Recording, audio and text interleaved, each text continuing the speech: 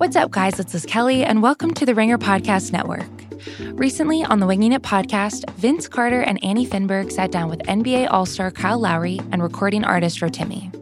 This week, 2017 first overall pick Markelle Fultz joins the show to talk about living up to expectations and working his way back from injury in the NBA. Make sure to check out Winging It on Spotify or wherever you get your podcasts.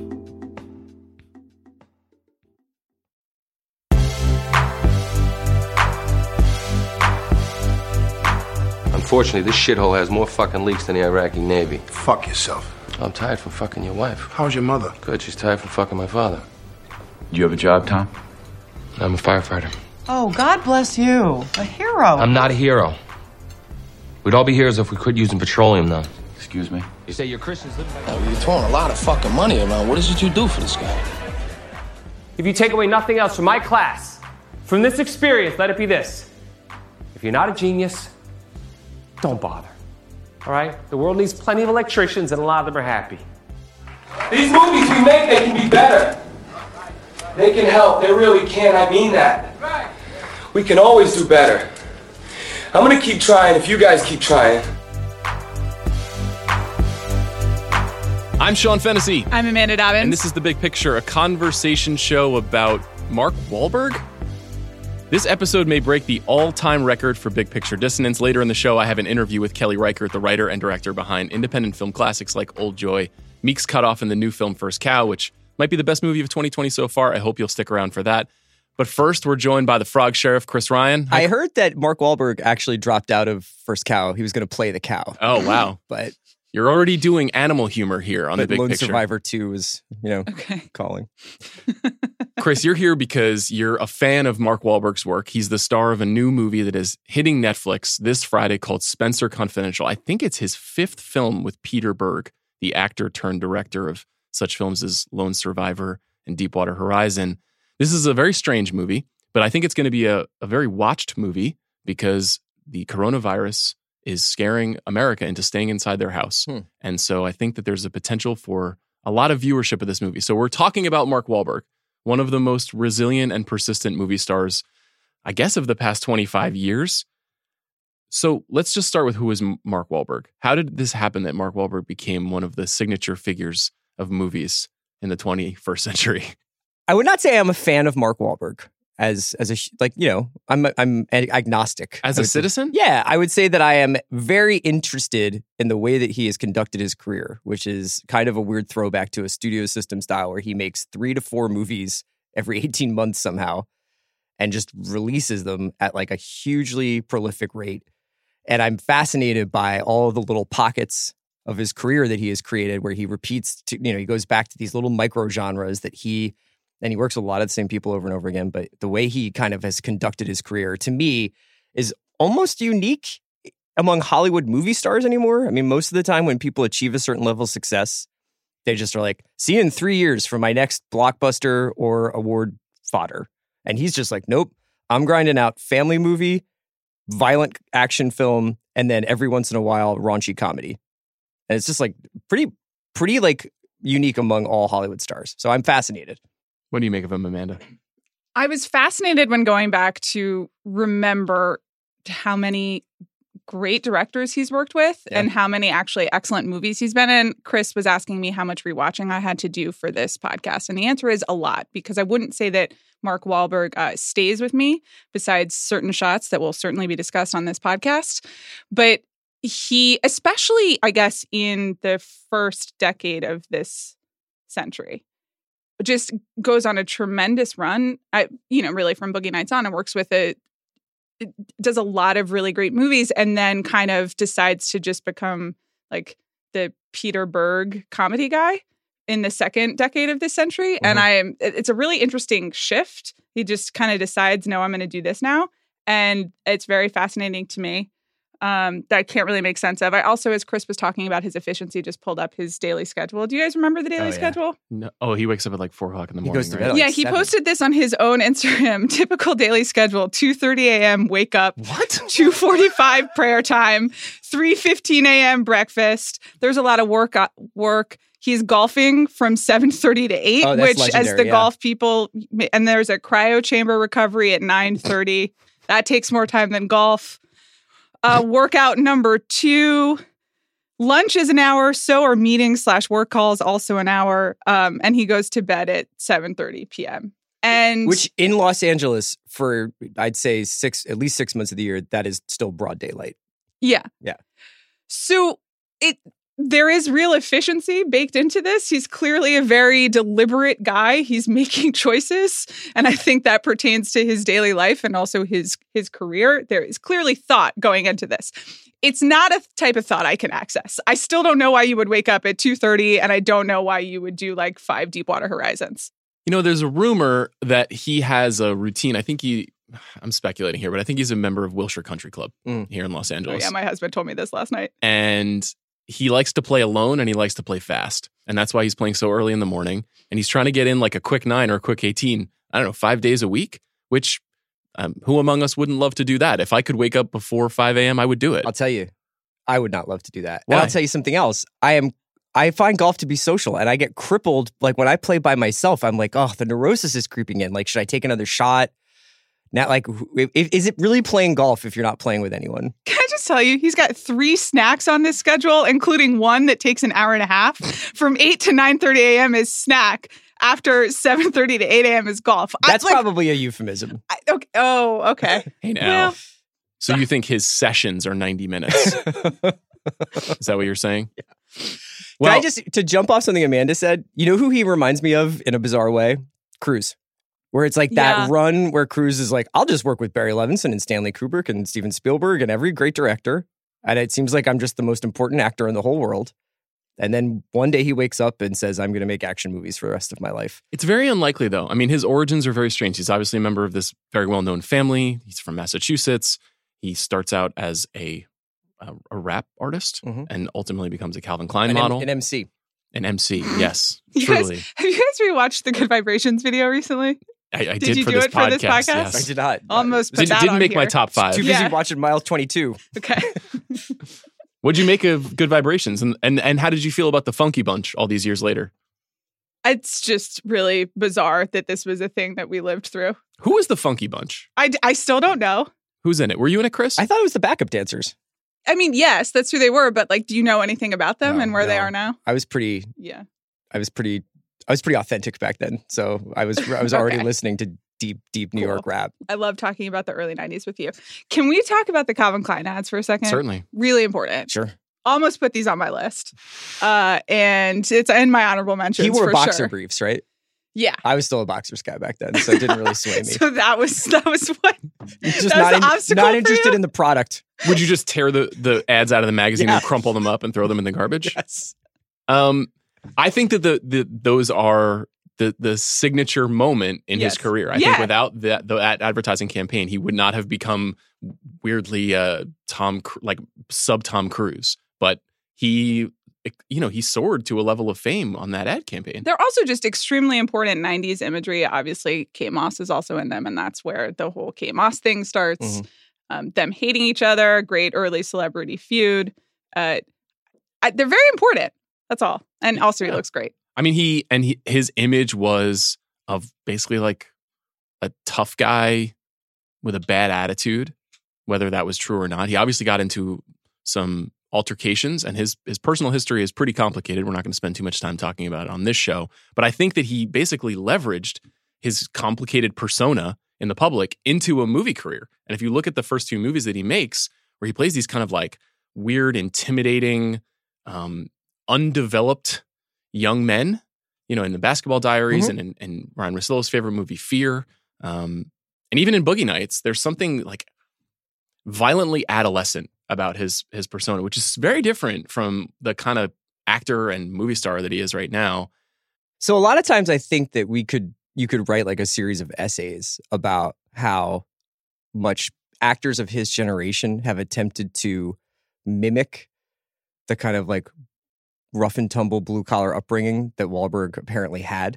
But like how often like DiCaprio or Damon or these guys have tried to be like, no, I'm Jim Carroll. And he's just like, fuck Jim Carroll. Like, I'm the real thing.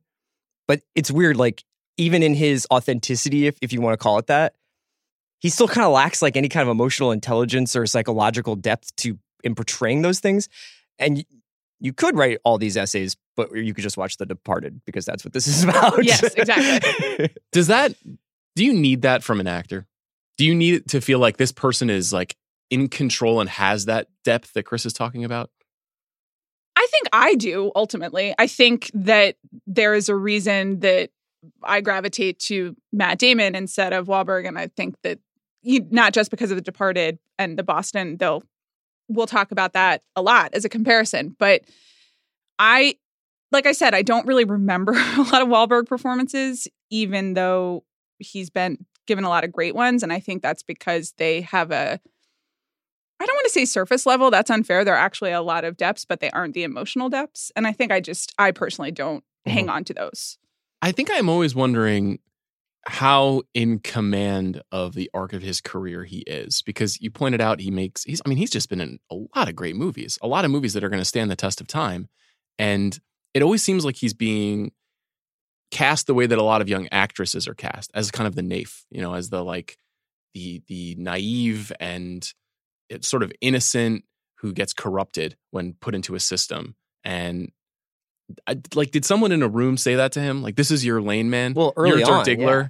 Like, you think so? Well, I just don't think that I think he's largely in charge of the movies that he makes now. So now, I think sure.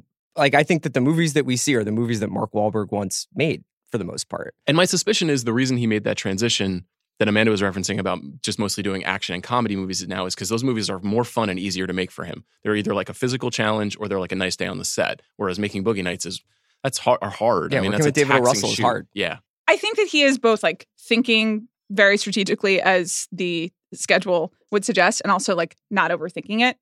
That's the vibe I get from him at the end of the day. He's going and like it very much is what it is. He is a very surface level or just immediate actor. That's what you're getting. And so I think once he gets to produce the movies himself and make the decisions, he's just kind of like, yeah, I'll do action and comedy. And he's like, I don't want to make the Joker. Yeah, I don't really care. Before we get into our top fives, and I think we should figure out what we mean when we say top fives, if it's top 5 performances or his top 5 movies, because there's some complexity there. He's a very strange celebrity.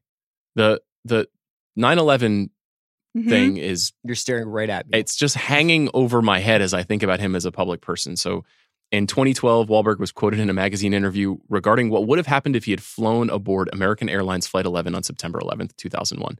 He'd been booked on a flight on Flight 11, but his plans changed the day before the scheduled flight, and he canceled his reservation. Wahlberg received public criticism for stating, quote, "If I was on that plane with my kids, it wouldn't have went down like it did.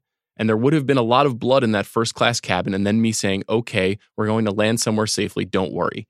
Wahlberg apologized for those statements, but they're actually the sort of thing that kind of inform his public persona. And when we watch him in an action movie, we think that he's the kind of guy who's like, I would have kicked some ass on 9/11, which I don't know if it like complicates the quality of the films that he makes, but I can't get stuff like that out of my head once I've read it or heard about it. And I feel like we've referred back to it, even in a joking fashion over the years, right? Yeah, it is definitely one of the top 3 things that I think about when someone says Mark Wahlberg. His schedule. Yeah. 9/11. Yeah. And the last scene of Boogie Nights, Yeah, which I know I understand it's prosthetic, but like, I'm a human being. It's vivid. It's the point of the movie. Yeah. The whole movie is leading to that. Yeah. So, yeah, I agree. It's funny. He is both, I think, very funny as a comedic actor and like entirely humorless. Yeah. And it's maybe that some things he's in on the joke on and some things he's just kind of being like, no, I would have stopped 9/11, which is just a ridiculous thing to say. And that's the joke of Andy Samberg's Say Hi to Your Mother for Me. Yeah. Portrayal of him is like, he's kind of a total rube, but also not. There's something very elusive about whatever's going on with him. It's the Entourage thing. It's like, do you watch Entourage because you think it's like completely ridiculous, or do you watch Entourage because you think it's like a sick, awesome, representative drama? And I dare to say that Mark Wahlberg is like, yep, that's how it went. I think you're right. I mean, it is based on his life. Like Entourage is like when Ari comes on, and it's really like, whoa. But he's like, that's accurate. Me, like Vince is very much living my experience. He's like, we should make a show about it. No, I think that you guys are right. Do you think that this should be top 5 performances or top 5 movies? How did you choose? I don't know. I don't know where I landed. I think I did. I tried to be interesting here, but I wouldn't say that any of these performances leap out at me except for my number 1 and number 2 as like excellent performances. They're just more like movies I really like. Has he ever given a truly great performance? Yes. Okay. I think there's 1.5 great performances on this list. Is it all in the same movie and it's just the half is the end of Boogie Nights? No, it's not. Well, that might be the case, but no, there's another movie. I still did performances, but I think they are a little bit also an award for the movie knowing how best to use him. Right. Okay. Well, then let's get into it. Let's go into our top 5 Mark Wahlberg performances / movies. Number 5, Amanda, why don't you start us off? This one goes out to Bill Simmons and apparently to Ryan Russillo, who I still have never met, but hello, Ryan. I'm going with Fear. Oh my God. Why not? Wow. Did you revisit Fear? Excuse me. Yes, I did. Okay. Okay. What's your favorite scene? The credits. Yeah. Great font. This is a really creepy, scary performance from him. I mean, obviously the roller coaster scene is very important. Also, this is important because of early Reese Witherspoon, just all of my interests. Also, we have to be ourselves. When I was rewatching, I was like, oh, this is Mark Wahlberg's talented Mr. Ripley. And I mean that in terms of the quality of careers also, even though I do think Mark Wahlberg has been in a lot of movies. But, you know, Damon's talented Mr. Ripley is like a really nuanced psychological drama directed by Anthony Minghella, like set in the Mediterranean, really beautiful. Mark Wahlberg is just like, I'm a really messed up kid who's killing people in a completely unsubtle movie, but I look really scary. But he is really scary and also really hot. You know, it sums up a lot of his choices going down the road, I feel, and it's also extremely memorable. I imagine if we ever do the Rewatchables Fear, what's age the worst is going to be a long talking point. Everything? Depends on who's on the pod. How do you feel about Fear? I don't think I've seen Fear since 1996. I haven't seen Fear since I was like in high school or something, or since I was right out of high school.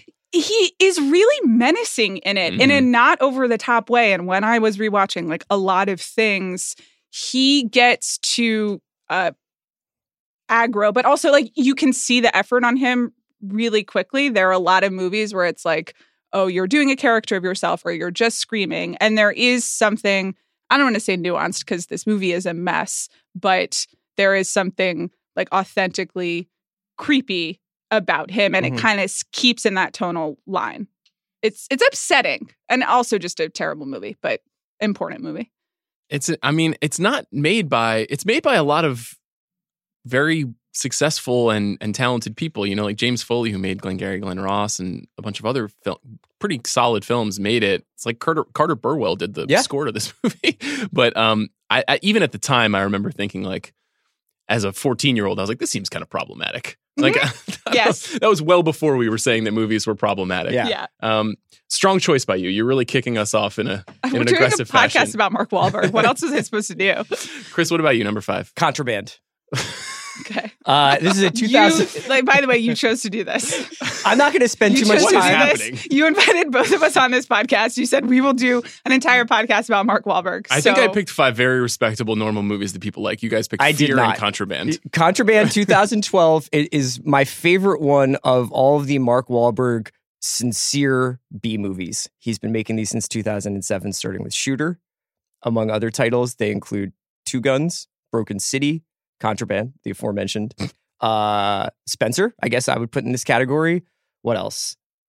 Mile 22, which is quite an amazing film. Absolutely terrible movie. It's like it is one of the true like, how did this get made? Like absolute lunacy. Contraband features all of my favorite actors. Let's go through them really quickly. Mark Wahlberg, Kate Beckinsale. Yeah, love her. I do too. I also really recommend Kate Beckinsale's Instagram. Keep going. Ben Foster, Giovanni Ribisi, Lucas Haas, J.K. Simmons, and Diego Luna. Just all like nervy, weird guys who yell a lot. It's about shipping. It's a film. Shane Carruth wanted to make a movie about shipping. It's too bad because they already made Contraband. No, it's about a guy who thinks he's out and they pull him back in because his brother gets caught up in some like smuggling shit and he has to rescue Caleb Landry Jones, who is Kate Beckinsale's brother, I think. Sure. And Ribisi is the heavy. And it's great. It's just he plays Chris Faraday, set in New Orleans. I would not call it an authentic New Orleans experience, but watch Treme if you want to. Contraband. Can't say you really made a strong case for this movie at all. I have no idea why you chose this. I like the fact that he is like a weird, like, latter day, like, exploitation actor, where he's just like, I just still grind out like 3 pretty decent thrillers a year. Can I also just remind you, we picked performances and not movies. Yeah, I'm not like, you want me to say Huckabees 6 times? Like let's get interesting. What'd be wrong What's with your that? 5th one? Well, let me just say that the thing about Spencer that is in keeping with what you're describing is it is basically him being like, I'm Charles Bronson or I'm Burt Reynolds, or there's a certain kind of 70s tough guy movie, Joe Don Baker, you know, all of those guys. And I think Mark Wahlberg is like, this kind of movie still makes sense, and I will continue to make it. Yeah. And I guess that in some cases they've been very successful, in some cases not. Mile 22, famously like a huge bomb. I wonder if Mark Wahlberg transitioning to Netflix also says something about the direction of his career. Not necessarily negative, but just I'd rather not have to deal with the vagaries of the box office. My number 5 is The Yards, which I think is a good performance in a great movie. This is a James Gray movie from the late 90s. It's probably best known for really strong performances by Joaquin Phoenix and Charlize Theron in the early stages of their career as serious actors. But I think it kind of sums up what Wahlberg is best at, which is kind of playing the rube, playing like the soft-headed lead character who gets pivoted around by all the characters in the frame. So James Caan's in the movie, Faye Dunaway's in the movie, all these amazing powerhouse scenery-chewing actors, and he is our avatar who's like kind of surprised every time something bad happens to him. Dirk Diggler is very much the same way, and we'll definitely talk about Dirk Diggler. But that to me is like the best version of him. It's not the comedy actor. It's not the action movie star. It's the guy who we're just sort of along for the ride with. You know, The Yards is a fairly like standard upscale psychological crime movie. Yeah. It's the Tony version of Contraband. Yeah, in a lot it's the of same ways. way with We Own the Night a couple years later. Yes. Which is Joaquin Phoenix and Mark Wahlberg and Robert Duvall and Eva Mendes in a James Gray movie. Yes. And I actually love that movie. And it's one of those movies that it's kind of hard to figure out like why he wanted to work with James Gray, or did James Gray seek him out because he thought he could open his movie overseas with Mark Wahlberg? How much money would you pay to like just be in a room with Mark Wahlberg and James Gray for an hour? I can't even imagine what that's like. They made 2 movies together. I know. And what the fuck do Mark Wahlberg and David O. Russell talk about? I don't know, but it's an interesting thing where both of those filmmakers, who we know to be incredibly intellectual and stimulating conversationalists, perhaps in an aggressive fashion on David O. Russell's count, they both like him, and they both return to working with him over and over again. They worked with him multiple times. It's a great question. We'll never know the answer. Let's go to number 4. Chris, why don't you start us off? Oh, okay. My number 4 movie is The Other Guys. Okay. No, nobody else has The Other Guys? It was honorable mention. Okay. It's honorable mention for me. That's too. my favorite Mark Wahlberg comedy. I think it's really funny with Will Ferrell. This is one of those movies that has gotten funnier over the years because I've watched Step Brothers too many times. So I can't keep watching the same 5 comedies. So I need like one more, and Other Guys is the one. And it's like kind of becoming the Lost McKay gem, you know? Also, that's the movie that really officially kicks off Adam McKay has some big ideas about the economy. Oh, yeah. You know, like that's the whole subtext of Steve Coogan character, who I think is a evil billionaire that presages Mike Bloomberg and where our political conversation is going right now. It's really I like funny it. I to haven't watch. seen it in a while. It's really funny to watch Wahlberg try to go like line for line with Will Ferrell and improv with those guys. Well, so that was the thing. I rewatched it thinking that it would be in my top 5. And then number 1, I forgot how many hilarious people are in that movie. Yeah. And he kind of gets blown off the screen certainly by Will Ferrell, which everyone gets blown off the screen by Will Ferrell. But ultimately I was like, oh, you can't quite hang with the big boys. Yeah. I think that's the probably what was bloopers for holding this movie are really funny because like there's lots of times where like everyone else is cracking up and Wahlberg's just kind of like, I have a schedule to keep. I need to get to Wilshire Country Club in an hour. I think that also the very best bit in the movie happens 20 minutes in when Sam Jackson and The Rock jump off the building and die. Mm-hmm. And I kind of just wanted this. The Sam best Jackson, bit the of Rock the movie is Will Ferrell and Eva Mendes being married. Yes. Long and history. That is funny when Wahlberg is just like, bye, Sheila, like a million times. And Will Ferrell's like, I don't think he can hear me. Eva Mendes is very good in that scene. Amanda, what about you? Number 4. My number 4 is The Fighter. Okay. Speaking of David O. Russell. Yes. Speaking of David O. Russell, and speaking of Mark Wahlberg kind of being the center where all the interesting people go nuts around him, which is certainly the case in this movie. I had forgotten about the sisters. Remember the sisters in The Fighter? Yes. Tremendous stuff. Did you know that one of them is Conan O'Brien's Yes, real-life I did. sister? I do remember that. That was really good, like early film blog fodder back in 2010. But We were so innocent then. we were. But what I like about this is that, as I said, I don't really find that Wahlberg is always a hugely emotional actor.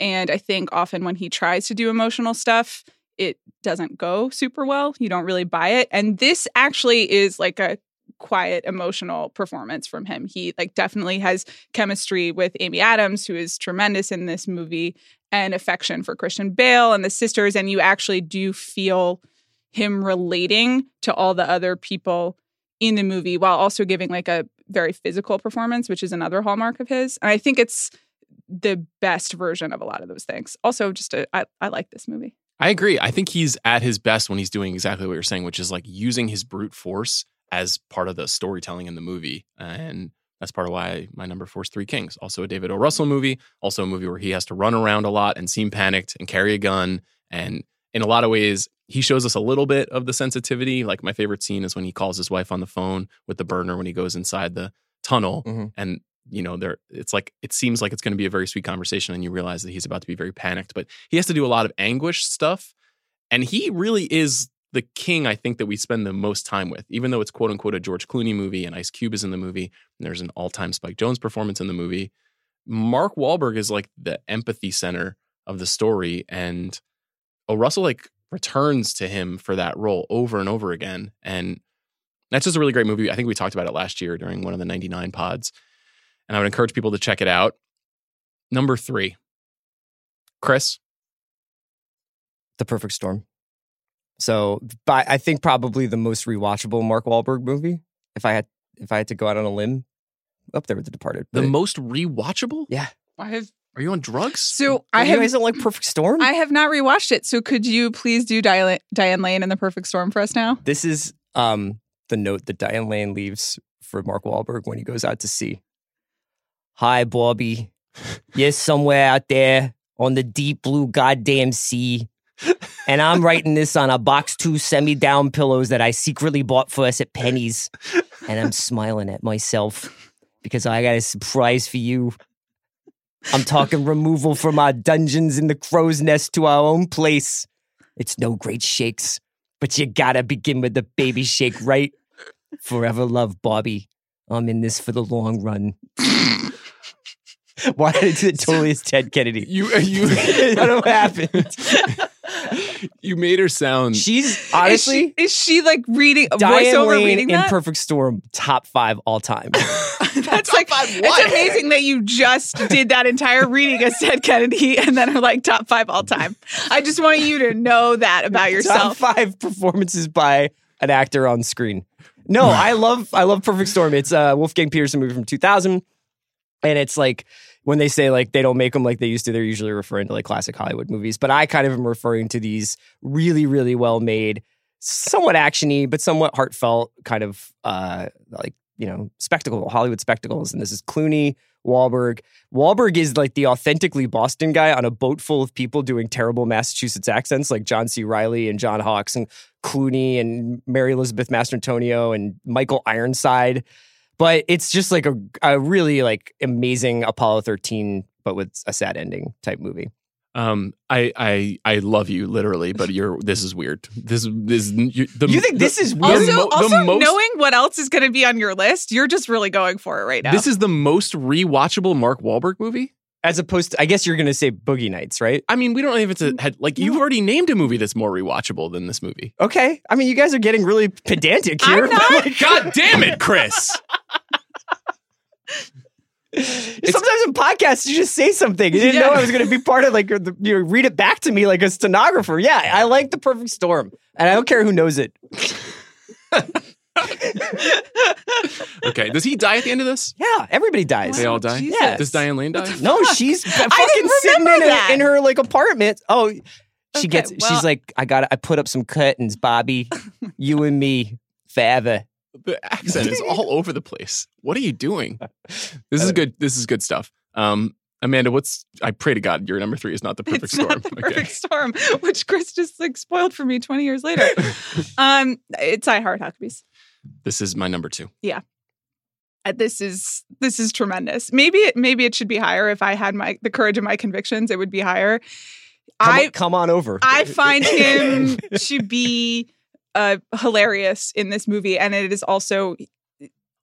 him being in on the joke and actually being able to use the comedy and the ridiculousness, and it makes the entire movie work. To the extent, by the way, this movie's so weird. When I rewatched it, I hadn't seen it in a few years. It's so strange. I think it's a total miracle. Strange. Yeah. The dinner scene with Schwartzman and Wahlberg and Richard Jenkins and Gene Smart. And just talking about socialism and It's the best scene in the movie, and I think you could make the case that even though I put it at number 2 and you put it at number 3, it might be the pinnacle of Mark Wahlberg's acting career. You guys are making me feel bad, but okay. Because I feel like I didn't take this. I mean, I'm doing a lot of undiscovered. No, it's important to talk about contraband. We just got to get the word out about contraband here on the pod. I agree. It feels like maybe the only time in his career that he's in on the joke. Mm-hmm. And it's like he's funny in Ted and he's funny in The Other Guys, but this is weirdly a comedy that is about the deepest psychological problems that we all deal with.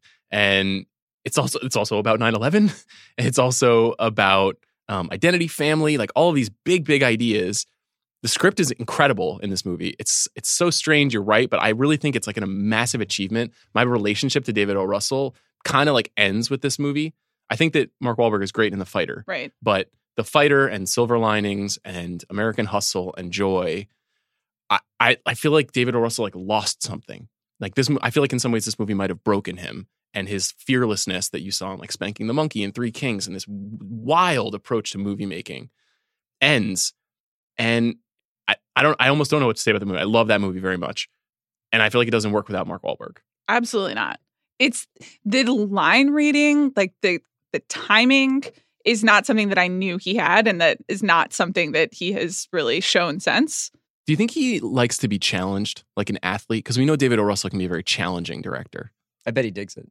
Yeah, I mean, he's worked with him 3 times. Yeah. So. And even, I feel like a lot of the Peter Berg stuff is around, Lone Survivor, I don't think is going to be on any, it's not on your list, Chris? No. I have a lot of admiration for Lone Survivor. I thought it was a really effective movie, but I could see Mark Wahlberg being I can bite into this, and I can spend 6 months of my life challenging myself to excel in this movie. And this is the slightly more emotional version of that, where he has to think a little bit harder and focus a little bit more and uses funny brain and uses serious brain. And I don't know. We should just play that clip of the dinner sequence in full because it's just really wonderful. I do also like his first scene when, I guess it's when his wife and child are leaving, and then he's just yelling about petroleum and throwing shit around. And he still does get to be really physical. David O. Russell clearly understands something on him. David O. Russell understands angry men and is, I've never met David O. Russell, but I think maybe it takes one to know one from what I've read, and really likes putting them in his movies. See also Bradley Cooper, but he really lets all of the facets of Mark Wahlberg shine. You're not really leaning into angry Mark. No, I'm not. So I Heart Huckabees is my number 2. What's your number 2? Departed. He's angry in this movie. This is my number 3. That's my number 1. Okay. So let's have our Departed conversation. I mean, basically he's a force of nature in this movie. And these 2 guys who are pretending to be essentially each other in various points and are sort of representing 2 sides of a psyche. He's the one who's just you're both full of shit. And is the destroyer of worlds and is the truth teller and he's playing such an amazing role in this movie. And I almost feel like it radiates off of him how pissed off he is that he is third billed. Yes. And how ridiculous he thinks these 2 guys are. Yes. And I think that makes this movie fucking electrifying. Yeah. It's Wahlberg, boiled down to an essential element or whatever. If you were, finding a naturally occurring Wahlberg, it's this. It's him screaming about the mushrooms and the feds and whatever. Yeah, lace curtain motherfuckers. Yeah. And it is also such a summary of his career. He is angry Boston guy. That's what he does. It's kind of the first time he really did that though, right? Yeah. But a lot of people are trying to do versions of that working class, tough Boston guy. And a lot of people have built very successful careers on them. Many of those people are also in this movie with him. Yeah. But he is doing the pure version of it. And he seems, for lack of a better word, just slightly more authentic. Yeah. He plays a lot of soldiers and cops and firemen. He's a very blue-collar avatar at the movies, which is one of the reasons why I think he's so successful. The difference here is that this is certainly a more elevated movie, and he gets all the best lines. You know, like he really he steals the movie in the classical sense. And it's also a role that we don't usually see him in. He never plays the villain, and he almost never plays a supporting part in movies anymore. He's always the lead. And I believe he was nominated for an Oscar for this. Yes. Probably should have won. He totally walks away with the movie whenever he's in a sequence, even if he's just naturally occurring, as you said. I wouldn't go so far as to say the movie doesn't work without him. But if you don't have this major irritant through the first 2/3 of the movie, it doesn't have the same energy. Yeah. And it's also really funny. It's that similar case of like, I think he knows in this case that he's being funny. He knows that he's got the best lines. He knows that he's chewing on, like him and Baldwin together going back and forth. You know, I was busy, your father's Where's your mom? fucking my mother. You think he could have played the Damon or Leo role? And the movie would have not suffered? I don't want to have a whole other conversation about how Leo shouldn't be in this movie, which I know is like heretical to say, and I know Sean just had his thing. But it is very funny when you talk about The Departed, you talk about everybody but Leo. That's all. Oh, I don't. Okay, well, that's you guys. You think like Damon and Wahlberg and Martin Sheen and yes. I mean, I don't think that Wahlberg can play the Leo role because I don't think he has enough, emotional. He's not really operating on like any of the levels that you need to play that.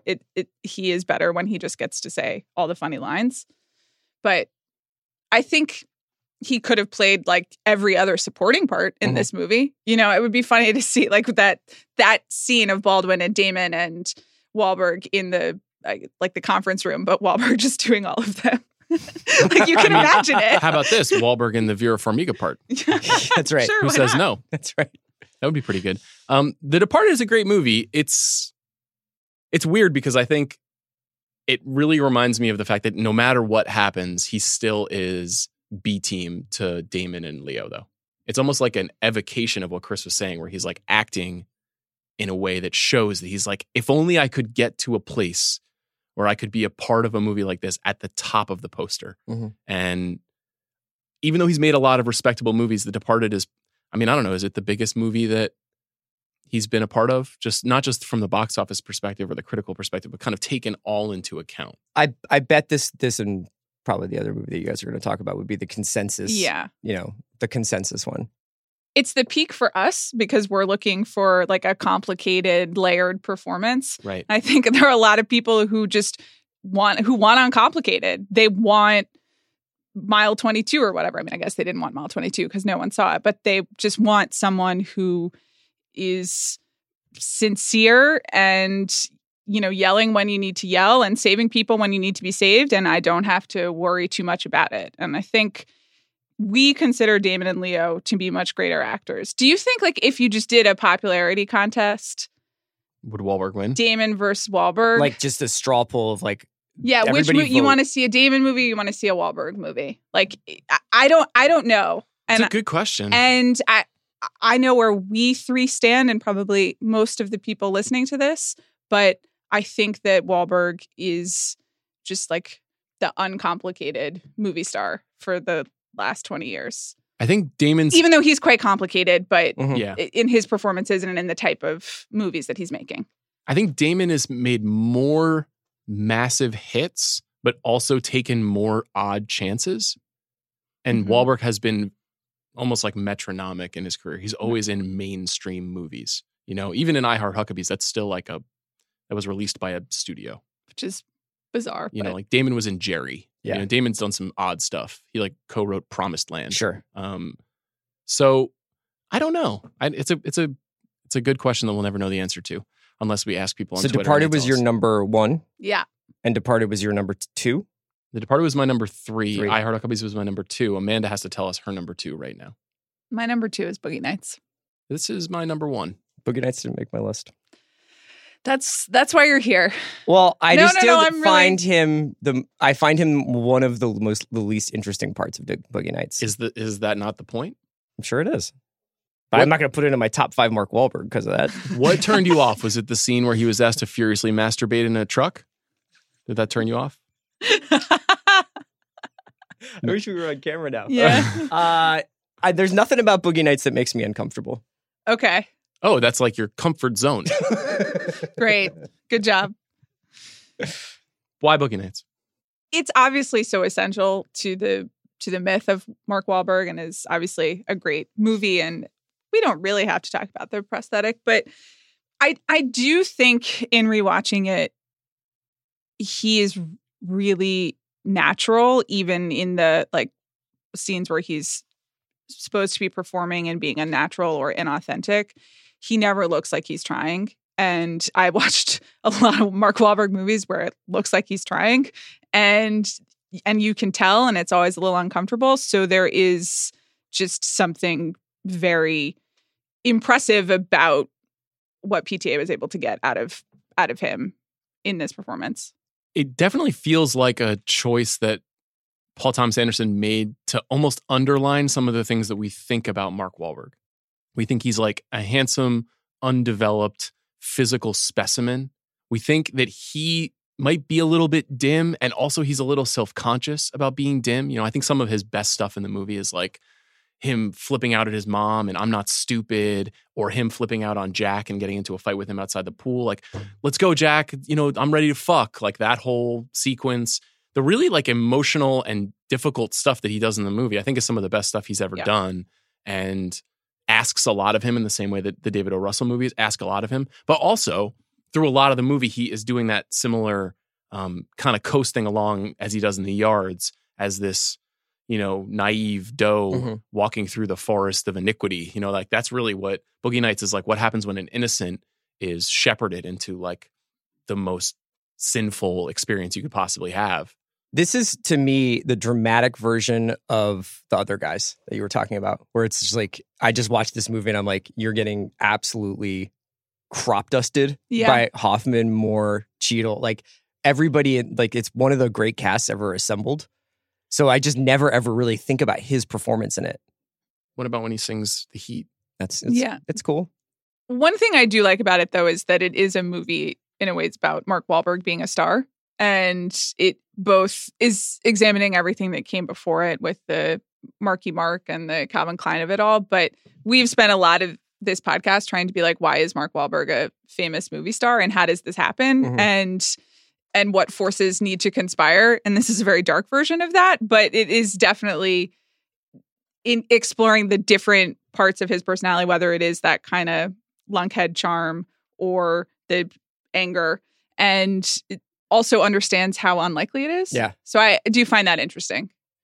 So you don't find this movie that rewatchable? No, I just said that if we're doing great Paul Thomas Anderson movies or great movies from like a certain, I obviously Boogie Nights is going to be on there. It's just specifically for him. This is not in my top 5. So most rewatchable Mark Wahlberg movies, according to Chris Ryan: Mile 22, Contraband, The Perfect Storm. Mile 22 didn't make my list. Ted 2, The Other Guys. Maybe running 18th or 19th is Boogie Nights. Well, no, we still have to do your number one. Yes, we do. Yeah. Is it The Happening? No. M. Night Shyamalan's masterpiece? Are you? If you're not going to say what I think you're going to say, I'm going to say then you're a coward. No, you know I'm going to say. The number one Mark Wahlberg movie is The Gambler. Yes. Time to go, Chris. Do your thing. This is not a bit. You need to explain to people what The Gambler is. In 2014, a film was released called The Gambler, and it is a remake of a 70s James Caan movie. It is directed, this new version was directed by Rupert Wyatt. You know, I think he did a Planet of the Apes movie. Doesn't matter. Mark Wahlberg is in it. Mark Wahlberg plays an English professor at a school who is the scion of a very moneyed LA family who is in crippling debt to multiple gangsters across Los Angeles. And this film involves him giving very long monologues about the authenticity of Shakespeare's authorship of his plays, talking about the nature of tennis with Emery Cohen, engaging in a long romance with Brie Larson, who is his student, and then ultimately some very illogical blackjack games. It is one of the most bizarre, literary, like philosophical and self-immolating movies I've ever seen Hollywood manage to produce in this century. And we talk about like, oh, Mark Wahlberg, he had it. He was really interested in making good movies. I think he thinks this was going to be like the move. He was like, this is my Oscar movie. He made this movie with William Monahan, who wrote The Departed, and Wahlberg would later appear in Mojave, which is a just doomed William Monahan movie that came out a couple years later. And I think it's kind of unique. And it is a movie with such a dark, rotten soul. I, at times, think that Mark Wahlberg is doing his lines phonetically. Like, I don't think he understands the words he is saying. It's almost like when you watch The Happening and he's like, the wind! It might be in the trees. And you're just like, is like a person from like the North Pole wiring in the lines into an earpiece while he says these lines. But he in the Gambler, he's talking about like Sartre, and he's talking about like existentialism, and he's just like talking about like this character's like how he thought of something about Sartre, and that's why he's teaching. And it's just like, you have to see this movie to believe it. The blackjack scenes are fucking incredible because mathematically, even they don't track. Like, even in just like, how did this happen with you? You had 16 and you hit, you know? But it's easily my favorite Mark Wahlberg movie and one of my favorite movies of the last like 10 years. Can I ask you something? Where do you think that Mark Wahlberg stands on the Shakespeare authorship theory? Not the character Mark Wahlberg. He says in this movie. No, I said not the character. I said Mark Wahlberg. I mean, I think he wonders about Marlowe, just like all of us, you know? It's something that keeps him up at night if he ever went to sleep at night. So it keeps him up during the day. Okay. I wouldn't normally do this, but I actually would just provide you an additional 90 to 180 seconds to keep talking about The Gambler if you want to. There's a scene in this movie where John Goodman, who is cleanly shaven, very bald, and is in a steam bath, but Mark Wahlberg's in the steam bath with him wearing a full suit. And John Goodman literally explains all you need to know about how to get over in America, where he's just like, you got to own your house and get a good roof with a 20-year mortgage. You buy yourself an economical car, and that's fuck you. I believe he describes it as a Japanese indestructible shit box. That's right. That's the kind of car he suggests you buy. Michael K. Williams is in this movie. He's pretty good. You're really grasping for straws now. No, I can't. It's just like, it is a weird miracle of a movie. It is a weird miracle of a movie. Jessica Lange plays his mother. The opening 45 minutes to an hour are magical. I think that the end of it kind of falls apart a little bit. Can we talk about his haircut? Is it a haircut? Is it a wig? I don't know. I mean, he's doing like the literary, like liberal arts college floppy hair. Like Fennessy just like let it go. No, I don't think Sean's hair would do that because your hair is a bit coarser somehow. It wouldn't flop in the same way. That's a good thing. I grew up with like a lot of like hair floppy boys in Atlanta, Georgia. It's not something that you want to be a part of. Can't relate. Yeah. I think the back half of my life will be about pursuing that hair and questions of Shakespeare's authorship. Okay. I think I got to get to the bottom of that. This movie does have one of the all-time great taglines, which is the only way out is all in. Okay. That's how you got to live your life. Yeah. Okay. That's how we pod. This is your list is insane. I know that you're doing this in a slightly performative fashion. I think that these are more fun when we have some like just a little bit of like Dave Chang salt on it, a little tingly salt. But I tried to bring up Rango on a podcast, and you guys were like, "Eat shit, you fucking corn dog." Yes. And then you were like, "It's The Gambler and the Perfect Storm." If somebody drew The Gambler, I wouldn't be into it. If the gambler was a frog and he's like, I like blackjack, hit me. Or like, how would he get his, like that? I'm doing a frog leg. Okay. Yeah. How do you think frogs work? This is a podcast. Chris. They're like, okay. There's no cameras on you. Like, I guess I'm kind of doing a T-Rex. No one can understand what you're doing. Yeah, you're doing a T-Rex and then like a raptor playing cards. Right. And you think that that's how the frog's leg works. If I was drawing the frog, I think, yeah. Oh, all right. If there are any industrious listeners of this show who have made it this far into this hellscape of a podcast, and you could recreate the dogs playing poker painting with 5 Rangos playing poker, please send it to me. I'll pay you for it. You guys want to talk about runners up? Chris, maybe you shouldn't talk anymore, Chris. Amanda, do you have any runners-up? Well, I already mentioned the Calvin Klein ads, and we talked about the other guys. What's your favorite Pete Berg, Mark Wahlberg movie? Do you have one? Patriots Day? It's not Patriots Day. I'm not That's sure. not a bad movie. No, I know. I have to be honest. I can't really tell them apart in my head at this point. Patriots Day is about the Boston Marathon bombing. Oh, God, I forgot Deepwater about that. Horizon is about the Deepwater Horizon. Yeah, no, I remember. Tragedy. Kind of right there in the title. And Lone Survivor is he's in Afghanistan. Okay. And it doesn't go well. No. Do any of them go well? No. Yeah, I have seen those movies and I couldn't tell you. I think they all exist to me, and kind of like Mark Wahlberg is doing Mark Wahlberg things. And good luck to him. Yeah, I like Pain and Gain.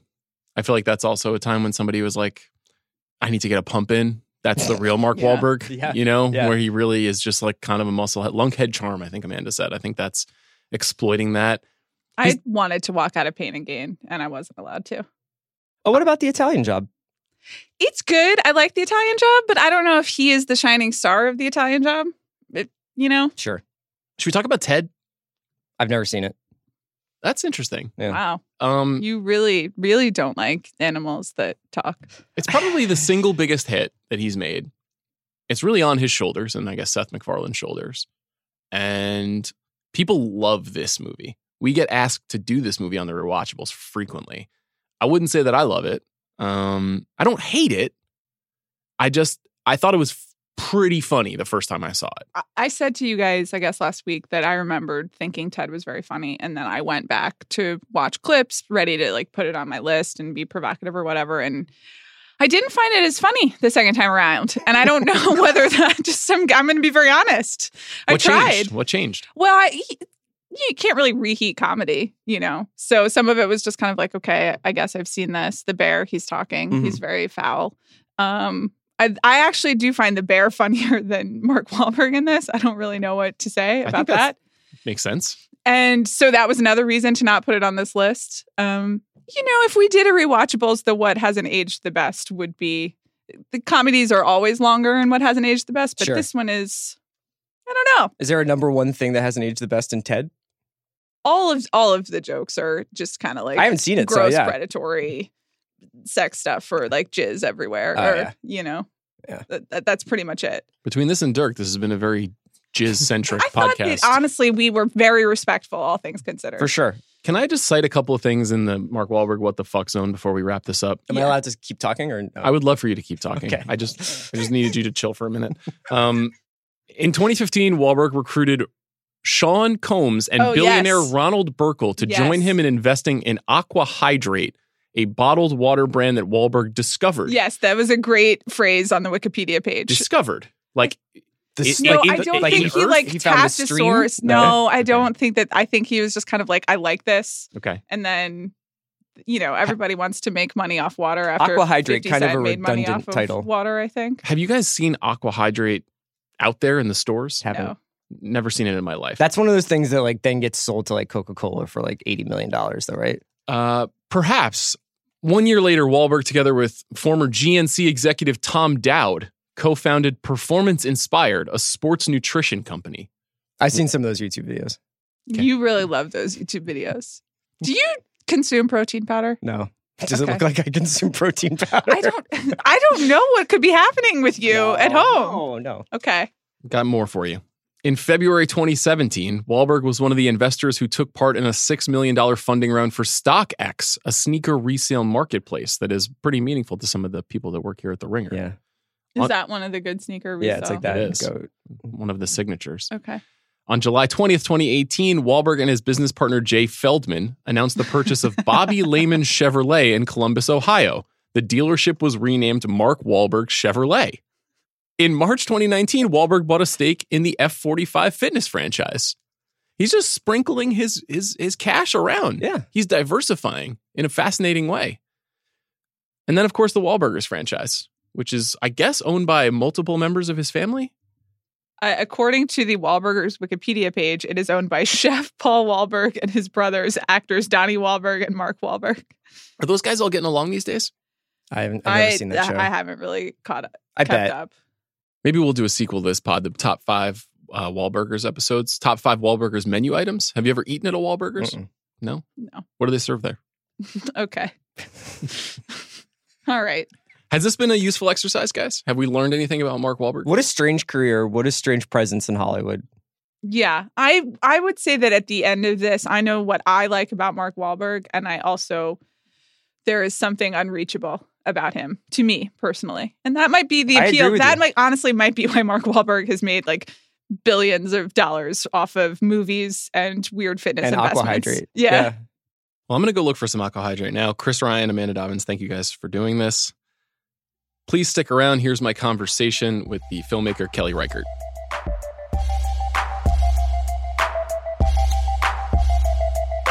I'm honored to be joined by one of the best living filmmakers in the world, Kelly Reichardt. How are you? I'm well, thank you. Too much? Too strong? That was a lot of an introduction. One of my favorites, at least. Right, okay, I'm glad you're here. Thanks for having me. I was really happy to see that you and John Raymond were getting back together on a project. Obviously, you guys are longtime friends, and you've co-written films together. It's interesting that First Cow is essentially an adaptation of his first novel. So why did this movie come about after, I mean, the book was published a long time ago and you've done other work since then? Well, the half-life, the novel spans 4 decades, and there's they get on a ship and they go to China, and somehow, for my then $30,000 budgets, I just couldn't pull it off. So we did Old Joy instead. We've been thinking about it forever, but just not really seeing the way into doing it. And, you know, because I really like getting into a short story or novella or something like that where you can expand and extend and there's room to create new stuff. And this just seemed like it would just be extracting and extracting. But somehow we broke the code. The novel swings back and forth between 1980 and the 1800s. And we settled on, like, we created a sort of prologue and then settled into the 1800s part of the story. And John fused 2 characters together to make King Lew. And then somehow we came up with the vehicle of the cow, which doesn't exist in the novel. And then that sort of led us, once we had our sort of heist that happens, we could work off that and get in there, and there was room to sort of expand and add and those sorts of things, and still have the themes of the novel through could come in using the beaver trade, the fur trade, as a means to get to the same things John's talking about in the novel.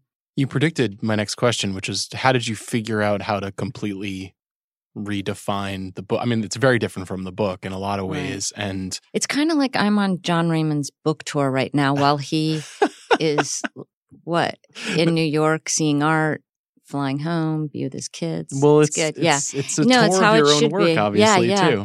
No, But how do you guys collaborate? I mean, I'm always interested when people co-write a movie together, what that actually means. What does it mean? I always ask if people are back to back in a room, banging away at a laptop together. No. Actually, it's different for every film.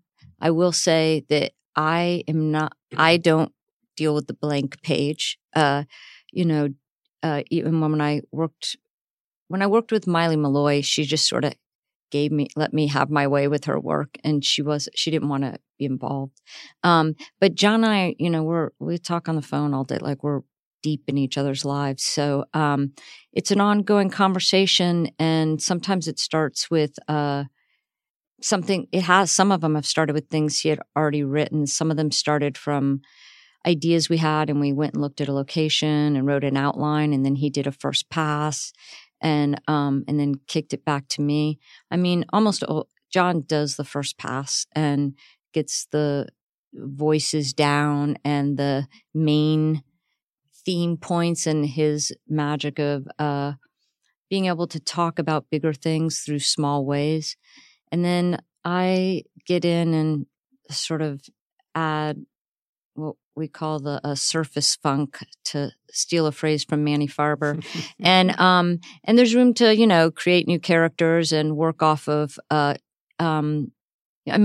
film is such a different time medium than, it's so based in time than how a novel or a short story works. And also sometimes John's writing for the internal, and then, I'll be figuring out how to physicalize something. But I would say the depth of things and the overall, it's kind of a privileged place from my point of view, because someone gives you something really fabulous and then you kind of can have your way with it and get in there and do your thing. And he, I don't know, we're close. So, he likes looking at casting tapes and stuff like that. And then we might, and I'll be out location scouting, and all those things might inform, start to inform the script. And yeah, it's like a long process, but.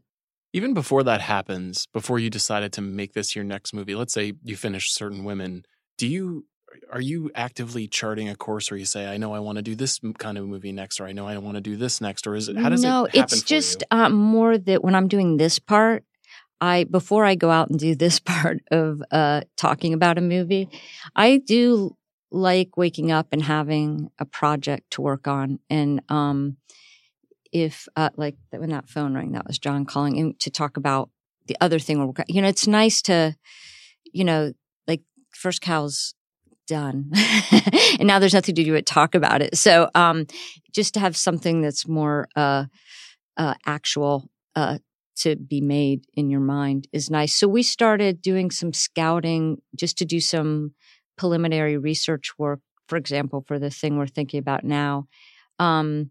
It's usually soon after I'm done editing. Like I'll go back to Portland and we'll start, the drop after, for me, it's been a long ride because I'm shooting the film and editing the film.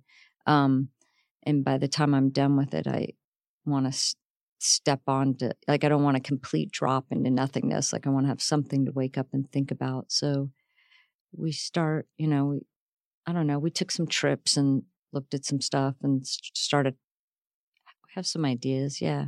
One of the things I like about First Cow, and it's consistent with a lot of your other films, is it's really a story about kind of like unspoken friendship. And as you talk about the way that you and John collaborate too, and the way that you guys are talking all the time, it seems like there's a real through line there between this sort of understanding between two people. Obviously, this film opens with the William Blake quote.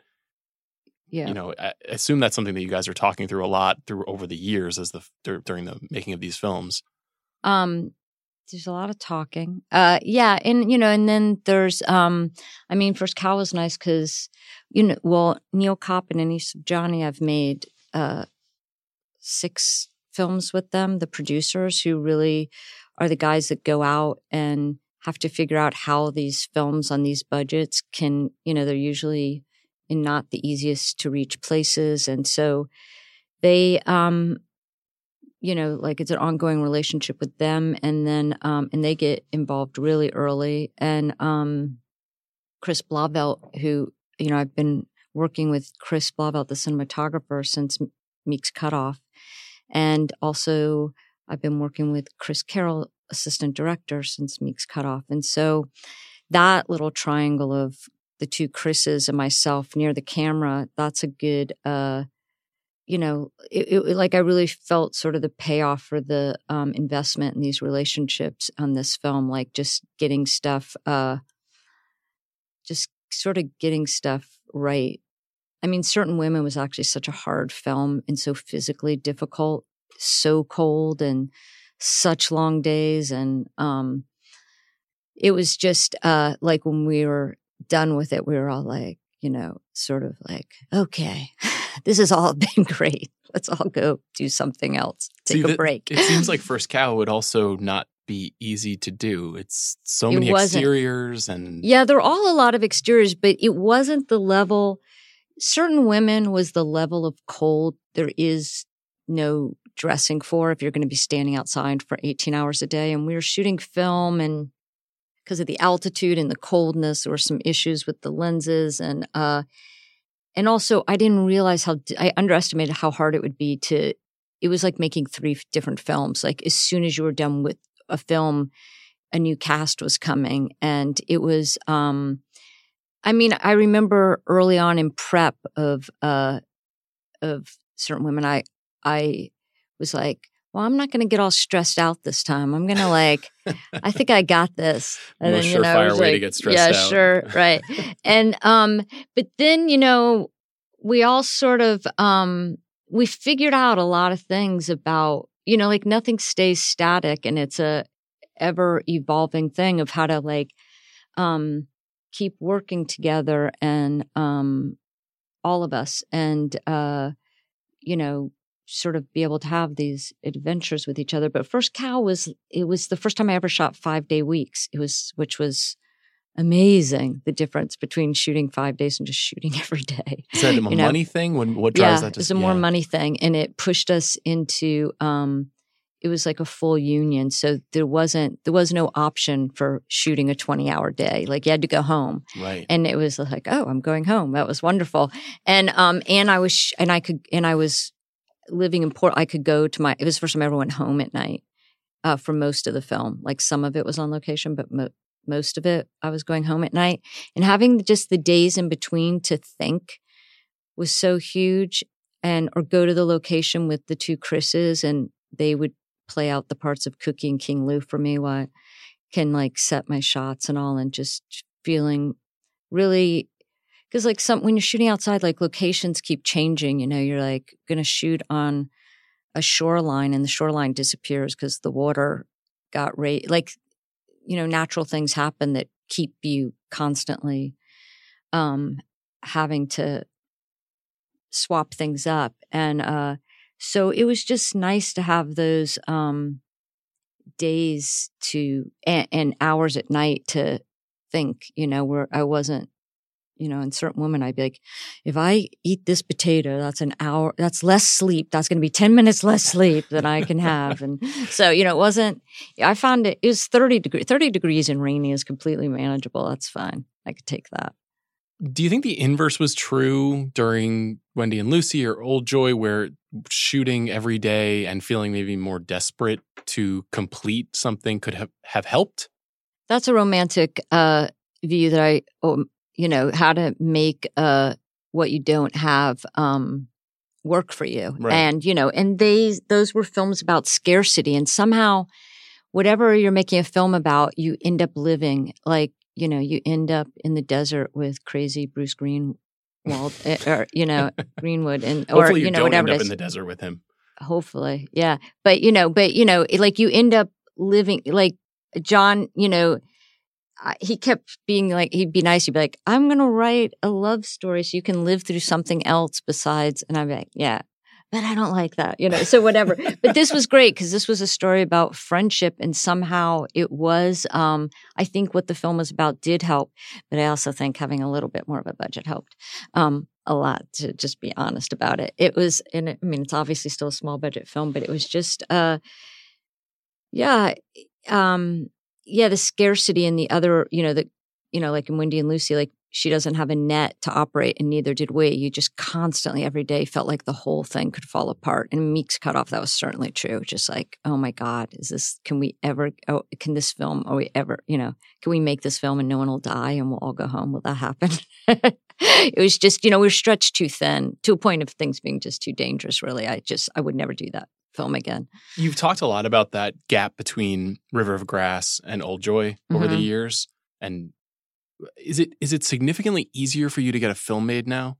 Yes. What's that like? How does it feel? It feels like age has trumped being a woman. I mean, almost, I still have to, I got to stay in my zone. But yeah. In fairness, I am making films about, I just made a film with like not very well-known actors about someone stealing milk from a cow. Like that anybody is letting me make that film, whoever you are, that's a lucky thing. And I think what happened was in the 90s, not being particularly welcome place for women in the indie film world, made me have to like well, it gave me a decade to keep studying film, which is probably good. And, but it also made me have to think of new ways to work. And so this sort of system of making films that I'm doing now, grew out of having a 2-person crew and shooting on Super 8, and then a 4-person crew and shooting 16 with Old Joy, or 6, 2 actors, 4 crew, and then 13 people on Wendy and Lucy. And it's been a very gradual, like from the outside kind of world, which has ended up being very pleasing and put me in this world of, I don't know what it would have been like if someone would have thrown a bunch of money at me in the 90s. I really feel like I'm suited for these stories that I'm telling that are of more allow a person to get into the minutia of things and the small moments. And also it led to me teaching, which has actually been really helpful for my filmmaking. And that community where I teach at Bard College, this film's dedicated to Peter Hutton, who I taught with for 10 years there, and who was just kind of a mentor to all of us and just an overall interesting person to talk about film with. And I just, it all kind of led to nice places, it's been a really lucky decade for me for making films and being able to teach with a group of people I really like working with. Do you see yourself now looking at body of work and sort of how you're because you teach, and so much of teaching filmmaking and film history is about the arc of certain filmmakers' careers and the arc of, I don't know what decades represent. But I don't teach that. I'm not teaching. I'm teaching production. Right. So we're and it's kind of a funky film program. It's like I'm like the big sellout in that program. It's a really? Yeah. It's pretty avant-garde still. It's really kind of dinosaur-y and, people shooting on Bolexes. And I'm more in we're more talking about the frame and things like that in my classes. And to me, teaching is a way to step outside of my own filmmaking and be in other, it's not like I'm making my class watch my films, for crying out loud. We don't do that. So, it's a way. Nah, that someone else can do it. It's, you're looking at their work and showing them things they might not have been turned on to. And, but it's less, I'm not teaching the classes where you're looking at the expanse of a, like you're talking about, like it's more like, how does the camera move? Why? What's the frame? Do the students refer to your work and ask you about that stuff in the classroom? No. Interesting. Why do you think that is? They're intimidated? No, I just think it's just not the thing. Like I'm probably not sending out the signal that I don't think they.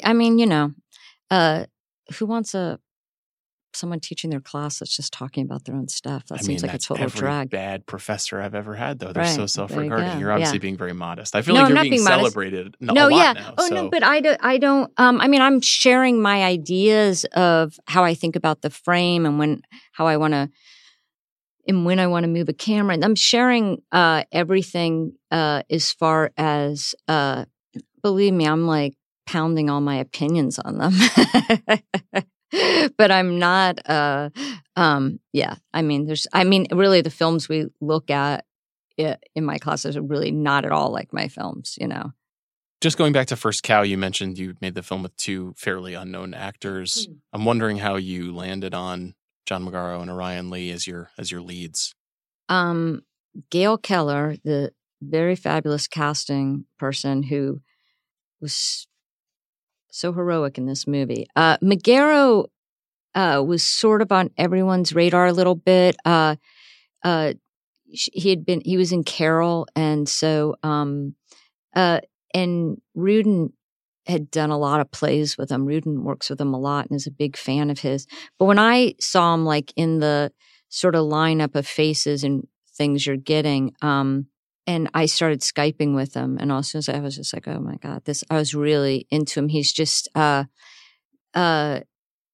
he just seems so kooky to me as far as he's pretty kooky. He's got like a well, he likes to cook, but also he just he seemed not what you would find in a Western. He's not, he has really he looks like a Courbet painting. He looks like Courbet himself. He looks like, and so I thought it would be, but he was an easy, when I called Scott about him and Eli, they were just, they were totally into it. It was like not a, it's like, okay, it's going to be this size film then, if you're okay with that. Yeah, sure. And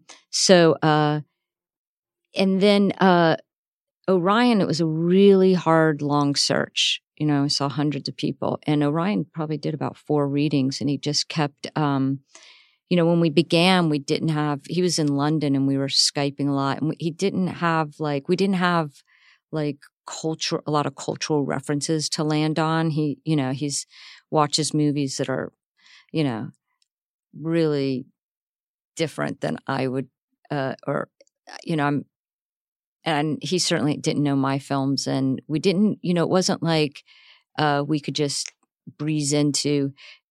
So it was more of a process. Is he watching like Chinese cinema or like Fast and the Furious movies?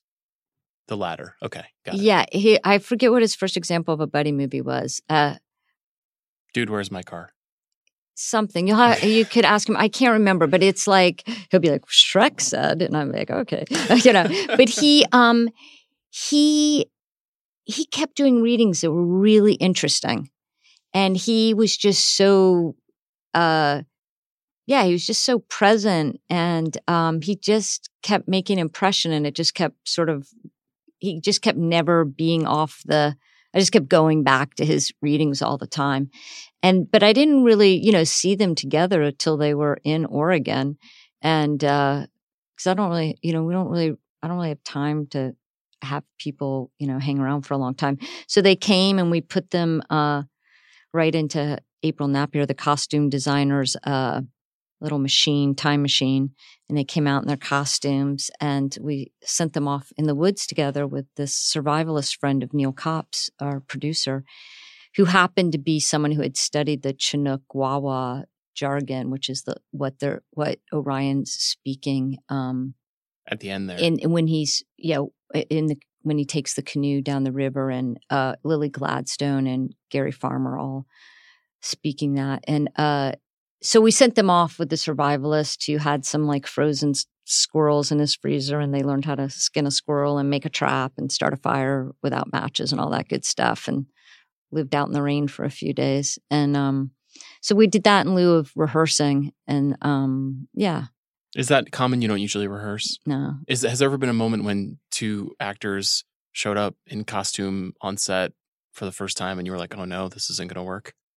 You don't have to say who. No, not going to work for reasons of like, maybe like this person is not understanding what they're getting into by being in this movie kind of work. Like this isn't the movie they, I felt that in Meeks, I felt like, that there was, the thing of like what a Western is, and when the person who has all the lines in the movie isn't really getting the close-up, and the close-up's going to the person who's listening, then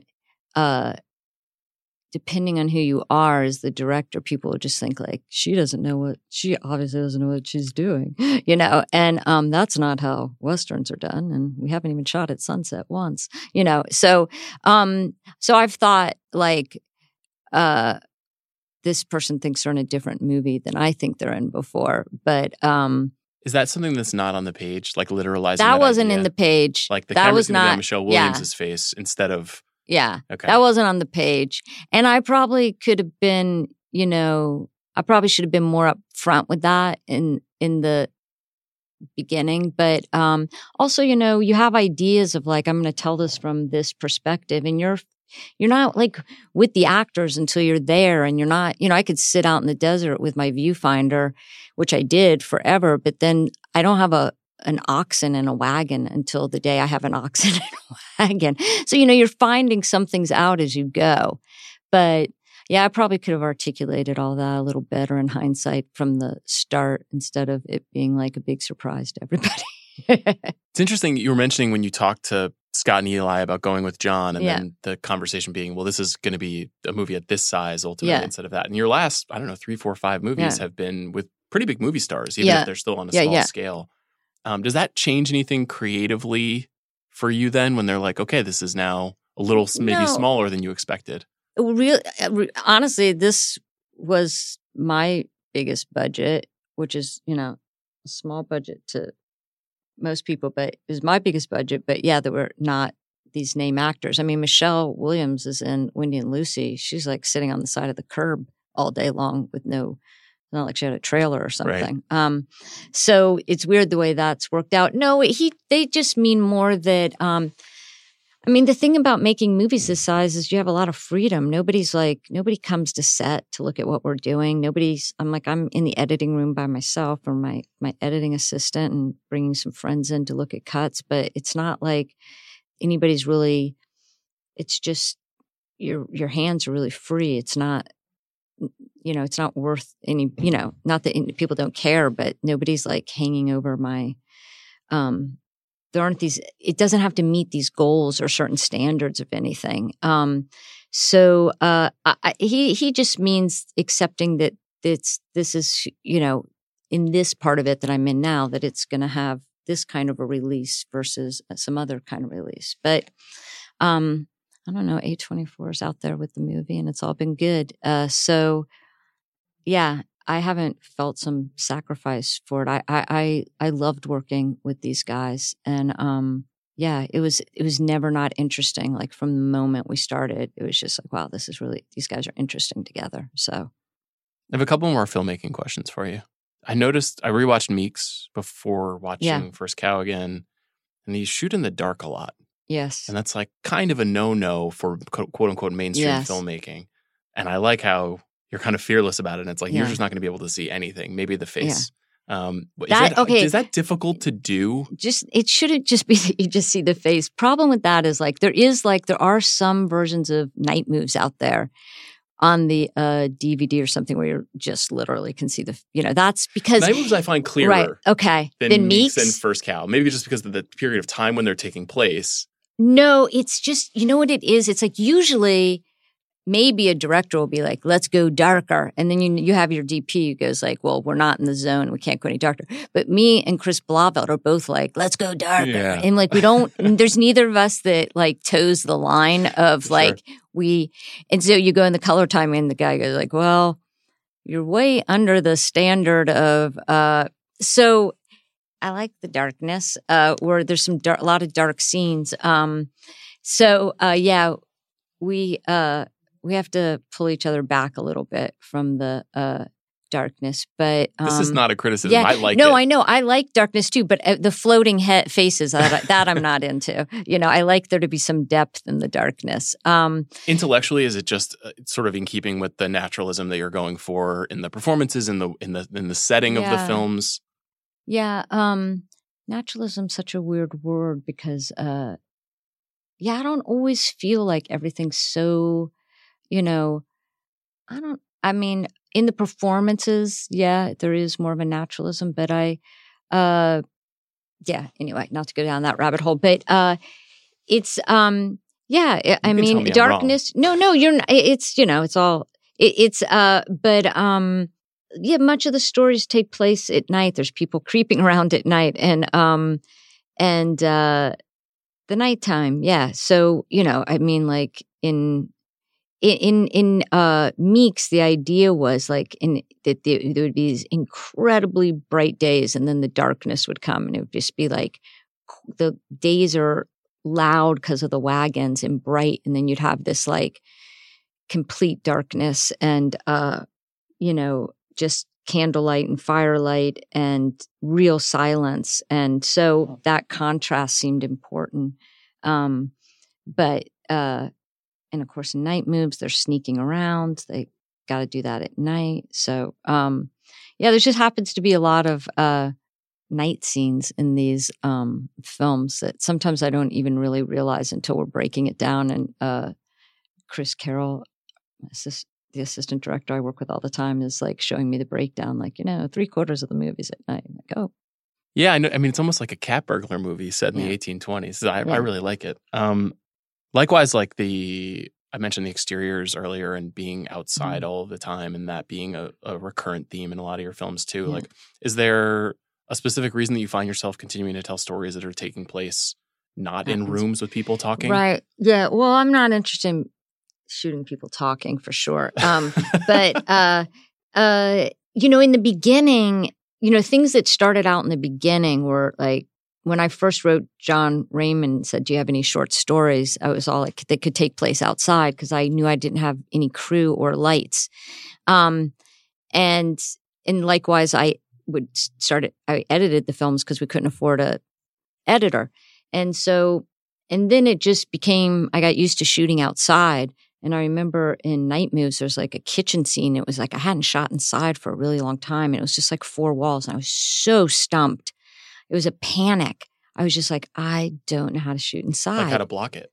Yeah, I just couldn't figure out how to make that room work. And I was really thrown by it. And so for certain women, I was actively like, I got to get inside sometimes and figure this out and deal with some interiors.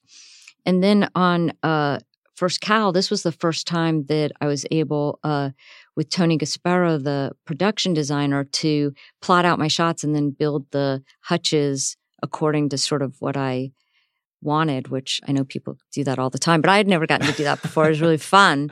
Yeah. So, and a lot of it has to do with this, everything goes back to these stories we're telling that, and, a lot of them do have to do with, like in First Cow, sort of these seeds of capitalism versus the natural world, and this question of these things coexisting. And so yeah, a lot of we're outside a lot. It's not like my crew wants to go inside, but they would definitely like to go to a warmer climate, I think. Understandable. Yeah. With that in mind, and I guess since this is the biggest film that you've made, do you aspire to do something bigger, even if it's outside of the kind of typical Hollywood expectations that come around that? Like, is there a bigger version of your kind of film? Bigger how? Like, this is like pretty expansive. This is like talking about capitalism and the beginning of time and just what happened to a region. These are big topics. I don't mean thematically. I think maybe just in terms of, because you mentioned in John's book, it takes place over a vast period of time. There's potentially time is something. Well, time is like the question. Like, could I make a film that spans years? I don't know it's not like really what I'm drawn to. The thing we're working on now, again, it's like, okay, here's these 2 weeks, cause you can really get in deep. And, I like the little stuff. I like the, like how many chores can you show someone doing if you have to like tell their whole life story, so I don't know, never say never. I'm all up for having, more money to spend, sure, but I'm not. I don't want you to sacrifice the small things. But you have to. You have to. It's hard to tell personal stories. It always seems like a sinking ship, and this is the end. But somehow it keeps chugging along. That these, not mine exclusively, like that personal stories do get out. But it's a, when I always say, like when I walk down the aisle of the airplane and I look at what everyone's looking at, I'm just like, oh my God, how do we ever get to make any of these films at all? Is kind of a miracle. But so it's cool while it lasts. Yeah, who knows? But I don't have I mean, usually when things come that are bigger, it's like they're coming and they're like, here's a thing that comes with, this is attached and it's already at a certain stage, as opposed to, and you've never really done that. I've never done that.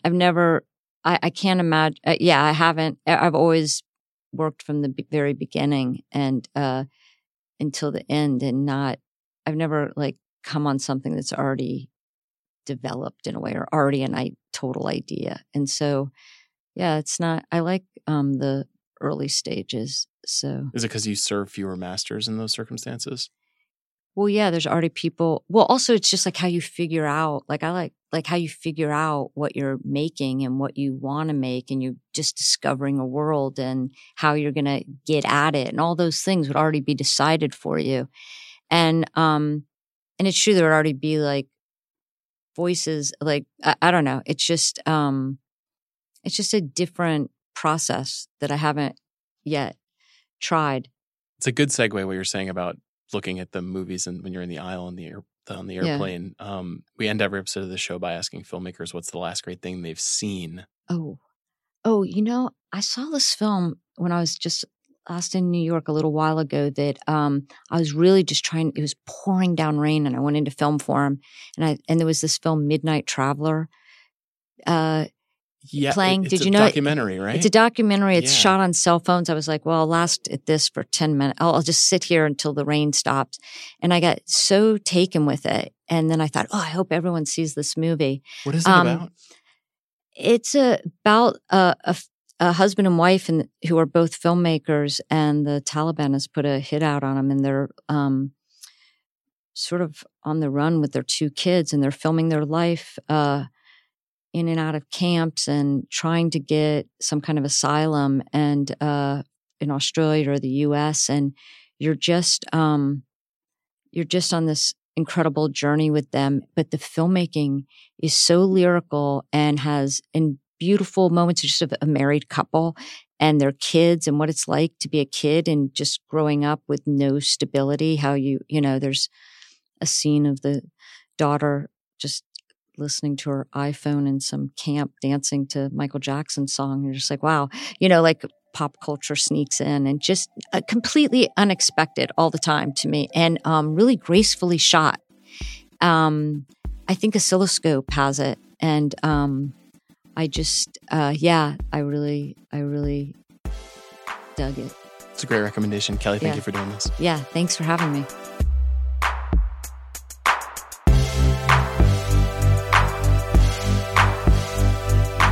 Thanks again to Kelly Reichert, and thanks, of course, to Amanda Dobbins and Chris Ryan. Next week on The Big Picture, we'll be talking about the new Pixar release, Onward. See you then.